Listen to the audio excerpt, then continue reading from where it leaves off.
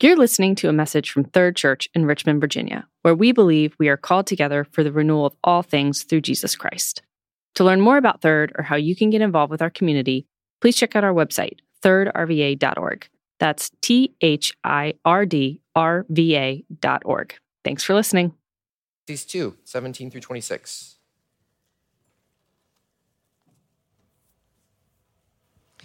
Ecclesiastes 2, verse 17 through 26. So I hated life because the work that is done under the sun was grievous to me. All of it is meaningless, a chasing after the wind. I hated all the things I had toiled for under the sun because I must leave them to the one who comes after me. And who knows whether he will be a wise man or a fool. Yet he will have control over all the work into which I have poured my effort and skill under the sun. This, too, is meaningless. So my heart began to despair over all my toilsome labor under the sun. For a man may do his work with wisdom, knowledge, and skill, and then he must leave all he owns to someone who has not worked for it. This, too, is meaningless and a great misfortune. What does a man get for all the toil and anxious striving with which he labors under the sun? All his days, his work is pain and grief. Even at night, his mind does not rest. This, too, is meaningless. A man can do nothing better than to eat and drink and find satisfaction in his work. This, too, I see, is from the hand of God, for without him, who can eat or find enjoyment? To the man who pleases him, God gives wisdom, knowledge, and happiness. But to the sinner, he gives the task of gathering and storing up wealth to hand it over to the one who pleases God. This, too, is meaningless, a chasing after the wind. This is the word of the Lord. Thanks be to God. Thank you so much, Mary. I really do love to hear from you all and how the message of this book is impacting you, and maybe you're finding places of integration of it in your own life. I recently talked to a mom who said that she knows her kids are listening to the messages on Sunday, but not necessarily in a way that she appreciates. The other day, she said she reminded her son that he needed to do his chores and his homework before he went outside to play. And the son responded, "What does it matter, Mom? It's all Hebel." And I just thought, yes, that kid gets it, right? I mean, he still has to do his chores and he still has to do his homework, but he gets it. And kid, I just want you to know, if you're out there today, you are going to love this message, this one today. We have been on a journey with Qohelet to discover the meaning of life. He is asking a very important question that every one of you should ask. What does it mean to live a good life as a human? Where can we find meaning in this broken and befuddling world that we live in? And he's out to experiment and find out. He first tried out wisdom. Maybe if I understand the way the world works, then maybe it can be less painful, but no, that didn't work. Then last week we saw he tried out pleasure. Maybe life is about enjoying life and having a good time, but in the end he discovered that was meaningless. It was just a chasing after the wind. And so today, in chapter 2, verses 17 through 26, we see him to turn to something that I think many of us ultimately seek to find a lot of meaning and purpose in, and that is our work. And I mean that in the broadest of terms. I don't mean just your career. I mean all the ways that we seek to contribute to the world. Now, unlike pleasure, work, I think, is a much better candidate for ultimate meaning in life, because pleasure, especially the way Qohelet pursued it, is really only available to the rare privileged. But work is something that all of us do, right? All of us. You young people here, as soon as you start in kindergarten, right? You got to work. And even after you retire, you got to work, right? Young and old and rich and poor and employed and unemployed, whether it's in our offices, whether it's out in the work site, whether it's in our homes, whether it's in the church, whether it's in a nonprofit, whether it's on the yard. I mean, we spend so much of our lives working, and so much of the way that we think about our identity is bound up in work. We ask these poor little children, what are you going to be when you grow up? It's how we introduce ourselves. It's how we ask what to learn about each other, right? It's where you meet a lot of your friends. It's what you talk about at parties. It's ultimately what directs much of the course of our lives. Estimates are we spend up to 80,000 hours or more in our work. So you would think that something that is that significant, that we spend that portion of our time giving to, could be a source of great meaning in our lives. Is it? Can work be a source of meaning in a world of Hebel? Well, let's find out. First, the futility of work. Does work deliver on the meaning that it promises? Well, in true Qohelet fashion, he starts with his very negative conclusion in verse 17. So I hated life because the work that is done under the sun was grievous to me. All of it is meaningless, a chasing after the wind. Goodness, man, somebody give this guy a hug. Right? I mean, really, is it that bad? I mean, he just spent if you look back in early chapter 2, he spent the whole of early chapter 2 talking about his amazing career and how he built all these projects and all these houses, and he did all this amazing work in building parks and forests and all these things. I mean, built amassed wealth. From any outsider's perspective, this guy looks like a pretty successful working man. I mean, this is a very successful career. So why is he so negative about it? What's so bad about work? Well, in this section, he attacks the very things where we tend to find our most significant meaning in work. First, that work is satisfying, and second, that work is how we make a contribution to the world. So first, we all want work that is personally satisfying, right?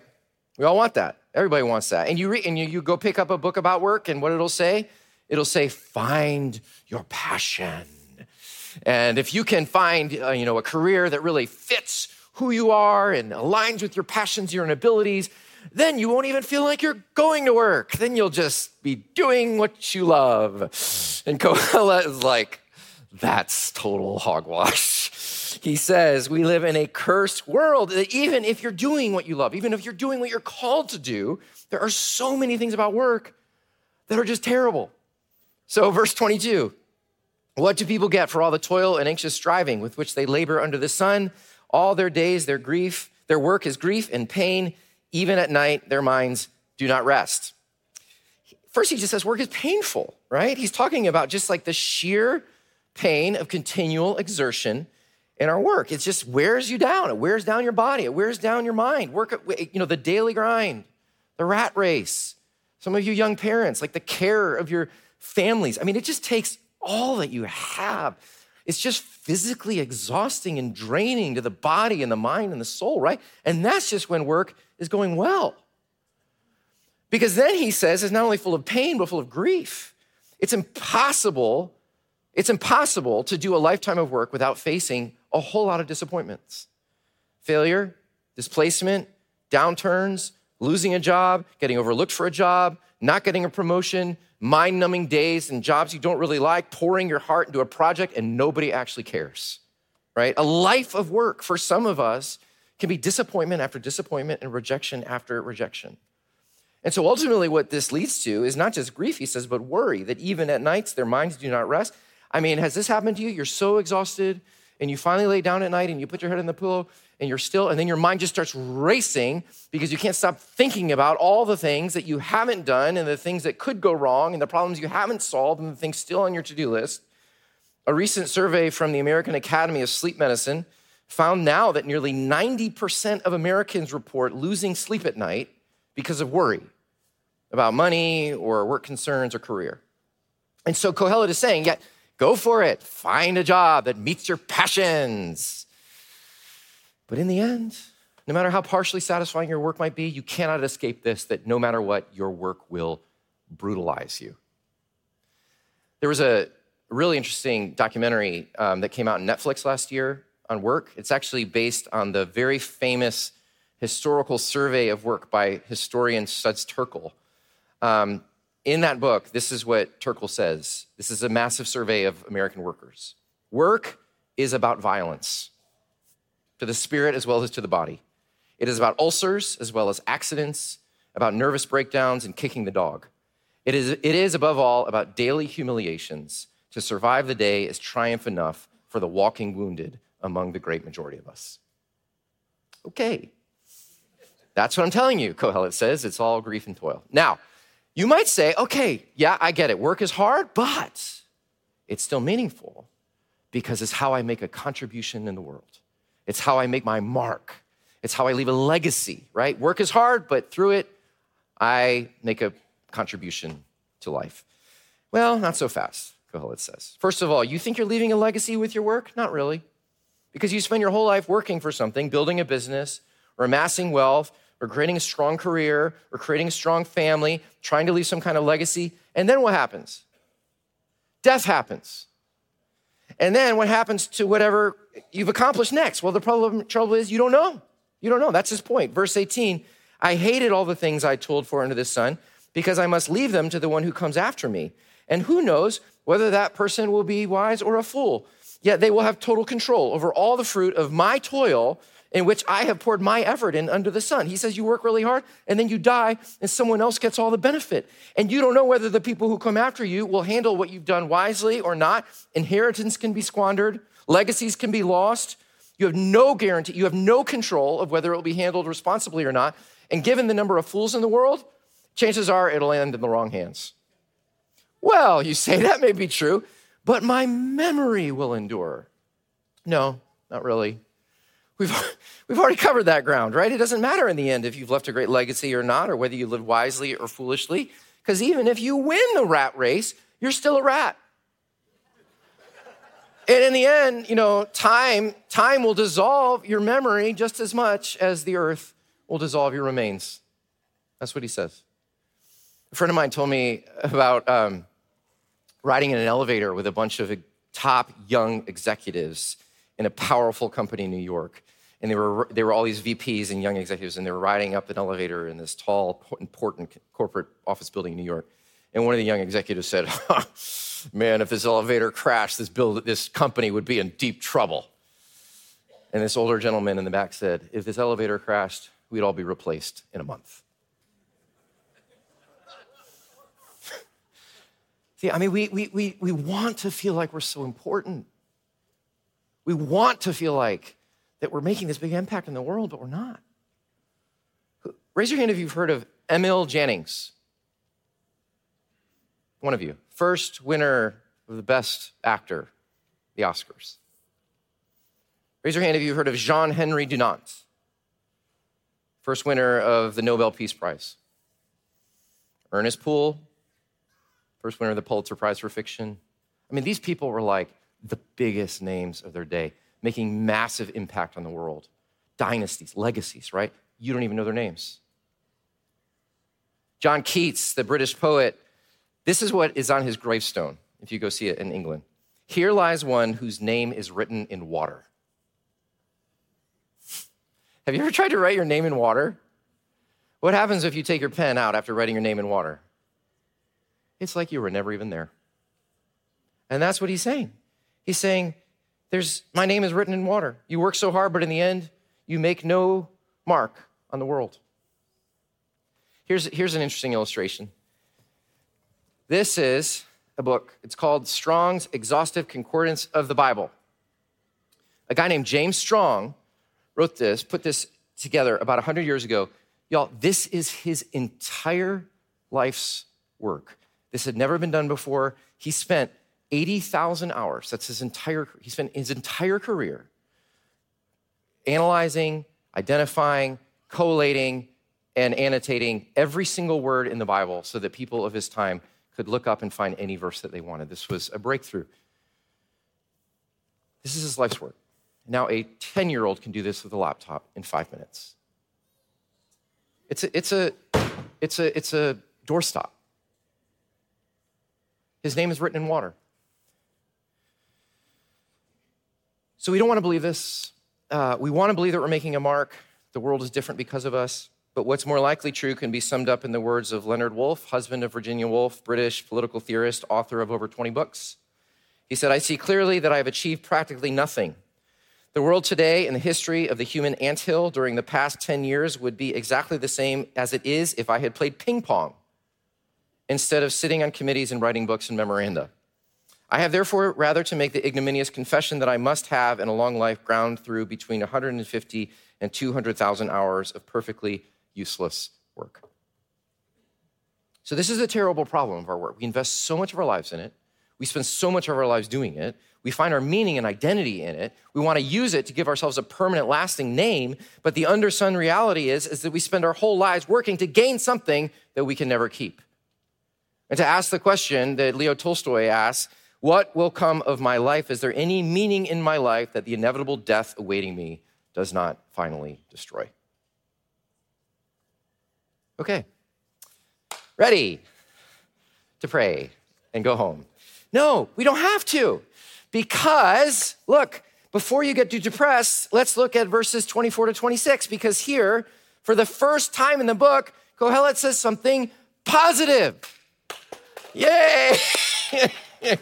Almost without warning, Qohelet switches gears and makes this bold statement about the goodness in life of work, seeing it as a gift. Look at verses 24. He said, a person can do nothing better than to eat and drink and find satisfaction in their work.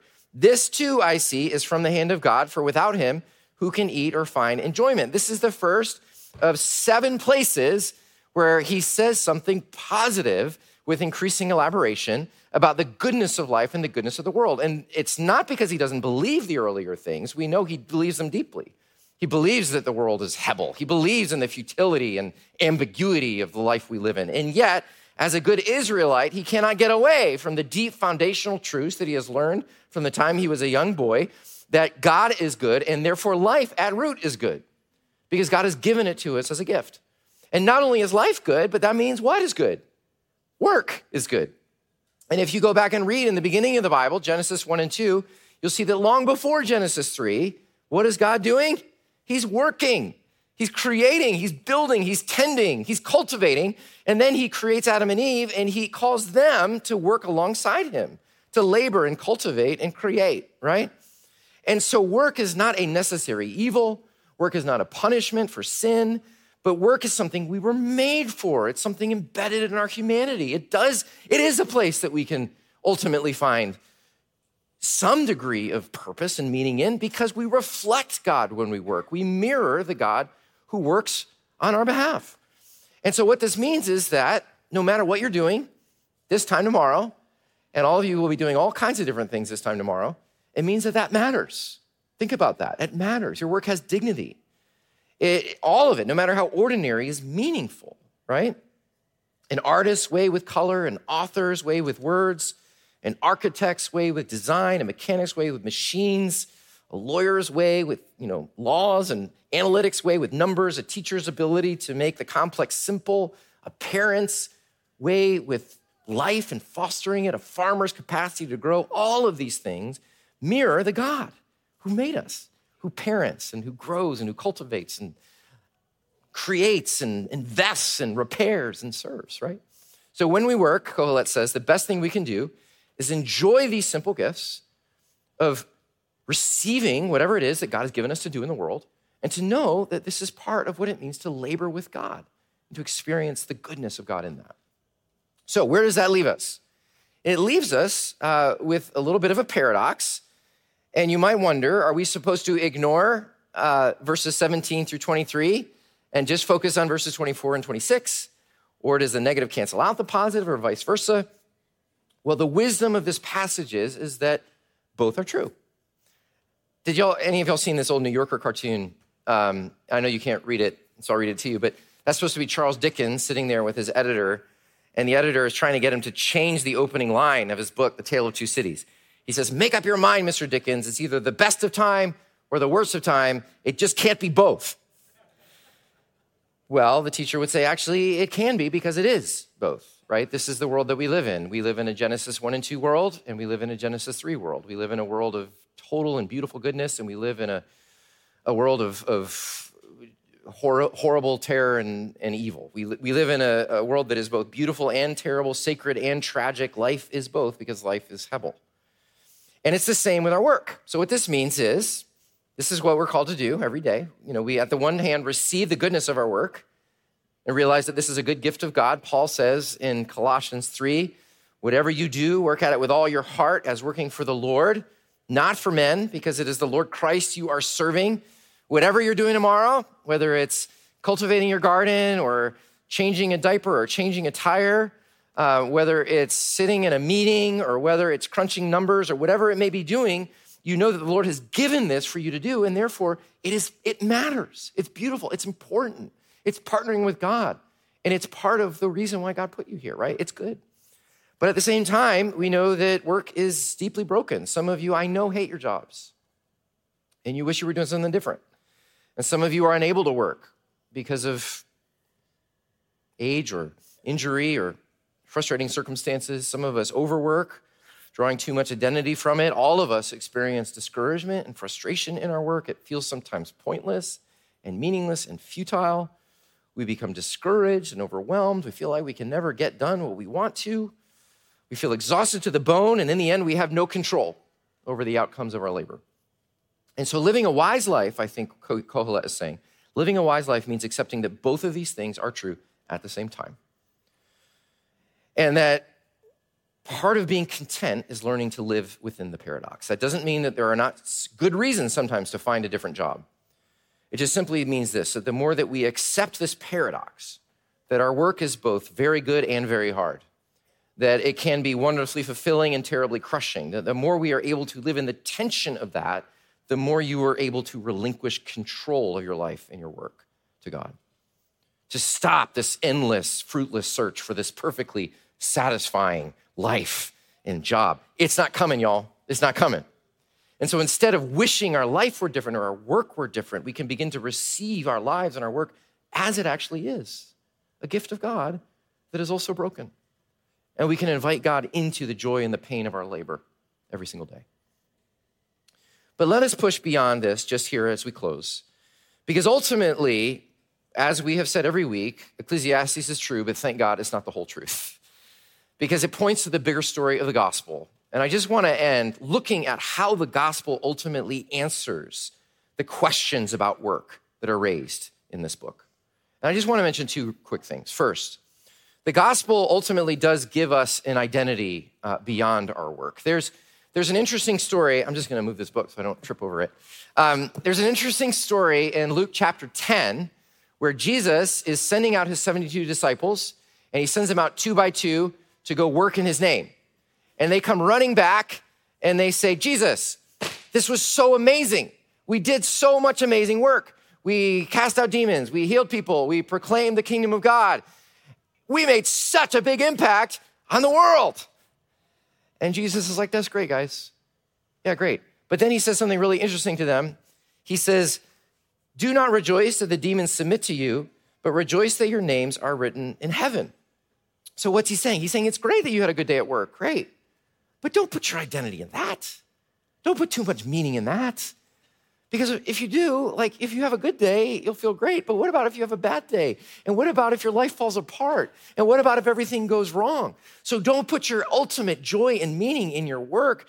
Here's your joy, that you belong to the Lord of all, that your names are written in heaven, that you have an identity and a purpose and a belonging that is so much bigger and deeper than your work. That's what Jesus says we find our meaning in. I discovered this kind of the hard way when I almost burned out completely a couple years ago. And this session, the elders knew that I was, and so they let me take some time off. I took like a little sabbatical.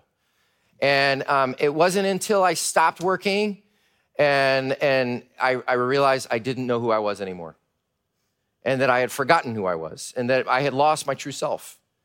And that I wasn't primarily a pastor and a leader and a preacher and a parent and a husband. And that I was not what I do, and I am not what I have, and I am not what others think of me, and I am not the sum total of my worst failures, and I am not the sum total of my best performances, that I am not any of those things, that who I am at core is a person who is in Jesus Christ. But I am one with Christ through the power of the Spirit, a son of God the Father. And this is the truest self that I have, and that is a self that is deeper than anything else. And it's only when you have a self that is deeper than anything else in your life, your work, your performance, your failures, the approval of others, it's only when you have an identity that is deeper than all of those things will you be able to have a relationship with your work that is healthy, so that you can actually go through your work and have really good days and not have it go to your head, or have really bad days and not let it cut you to the bone, or have really long seasons of disappointment and futility and not let it ground you to the ground. It's only when you have an identity beyond your work that you're able to have a healthy relationship with your work and do it under God. Does that make sense? That's the first thing the gospel gives us. But the second thing is kind of surprising, is that the gospel gives us hope for our work, right? In his famous chapter about the resurrection, Paul points out how the resurrection of Jesus changes our relationship even to our work. He says, if Jesus did not rise from the dead, your work is meaningless. Everything Qohelet says, absolutely true. But thank God for this. Jesus is risen from the dead. And therefore, if you know him, if you trust in him, if you belong in him, you will also be risen from the dead. And not just you, all of creation, the Hebel world that we live in also will be raised from the dead. And do you know what that means? It means nothing you do is in vain. Paul says this in verse 58, he says, therefore, because of the resurrection, my beloved, be steadfast and immovable, always abounding in the work of the Lord, knowing that in the Lord your labor is not in vain. This is almost too mysterious to describe, that somehow in the resurrection of Jesus, your labor, and I mean everything. I don't mean your church work. I mean everything. I mean the projects you do at work tomorrow. I mean the trees that you plant. I mean the babies that you raise, that somehow all of the work, even as frustrating as it is, bound up in Jesus Christ, done for his glory, will be swept up and incorporated in the new creation. The only way I know how to describe this is by telling you a story here at the end. This is a story written by J.R.R. Tolkien. So once there was an artist named Nigel, and Nigel was a very gifted artist, and he had in his mind a picture of a beautiful tree flanked by a glorious landscape. And so he began to paint the picture. But the problem is that Nigel was a niggler. He was a perfectionist. He couldn't get it right. And so every day he struggled, and every day he strived, and every day he tried to paint. But in the end, the only thing that he got done was one single leaf. And then he died. And the leaf was very good, and so they put it in a museum in the little town, and a couple people came and looked at it, but not really anybody, and then everybody forgot about it, and then the name of Nigel was completely forgotten from the face of the earth. But the story continues, because far beyond death, Nigel is one day riding his bicycle through the new creation, and he's riding it across a green landscape. And he suddenly is looking around and he says, this just seems somehow so familiar to me. This hill is rising just where I thought it would, and this other crest is going down just like I imagined it would. And then suddenly there was a shadow, and he looked up and he fell off his bicycle, because there before him was the tree. His tree. And this is what Tolkien then says. He says, before him stood the tree, finished. Its leaves opening, its branches growing and bending in the wind in a way that Nigel had so often felt or guessed, and yet had so often failed to catch. He gazed at the tree, and slowly he lifted his arms, and he opened them wide, and he said, it's a gift. It's a gift. Friends, I cry whenever I read that story, because we're all Nigel, right? We all want to make a difference. We all want to be permanent. We all want to do something that will last. We all want a name that we remembered. Nobody wants to be forgotten. And yet our labor is so deeply discouraging and futile, and we so rarely get done what we want to get done. And even the things that we do get done often feel like they're crumbling through our fingers. And so much of what we do, whether it's in work or career or parenting, feels like it is just like a sandcastle washing away in the sea. But here's the good news, that Jesus Christ is risen, and because he is risen, a new creation is coming. And what that means is this, that every single good endeavor that you do, every little tiny act of love, both seen and unseen, even the smallest little leaf that you create, done in union with Jesus and for God's glory, all of it matters forever, and one day you will see the tree, the fruit of all of your labor. And it will be a gift, not accomplished by you, but fulfilled fully finished by God as a gift of grace. And this is ultimately what we hope in, not ourselves, but Jesus Christ, who is risen. And because of him, indeed, we can say our labor is not in vain. Thanks be to God for that. Let's pray together.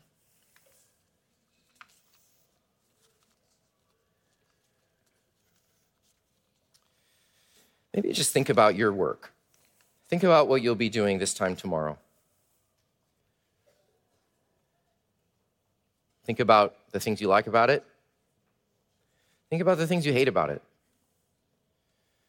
Think about the days that you feel so fulfilled, and think about the days when you feel like you're just absolutely shattered. Would you take all of that now? The good and the bad, the glory and the shame, the fulfillment and the futility, and would you just offer up to God? And would you say, Lord Jesus, would you come into my life as it is? I offer myself and my work up to you. Would you take it as a gift for you? Would you receive it? Would you come alongside me, always be with me?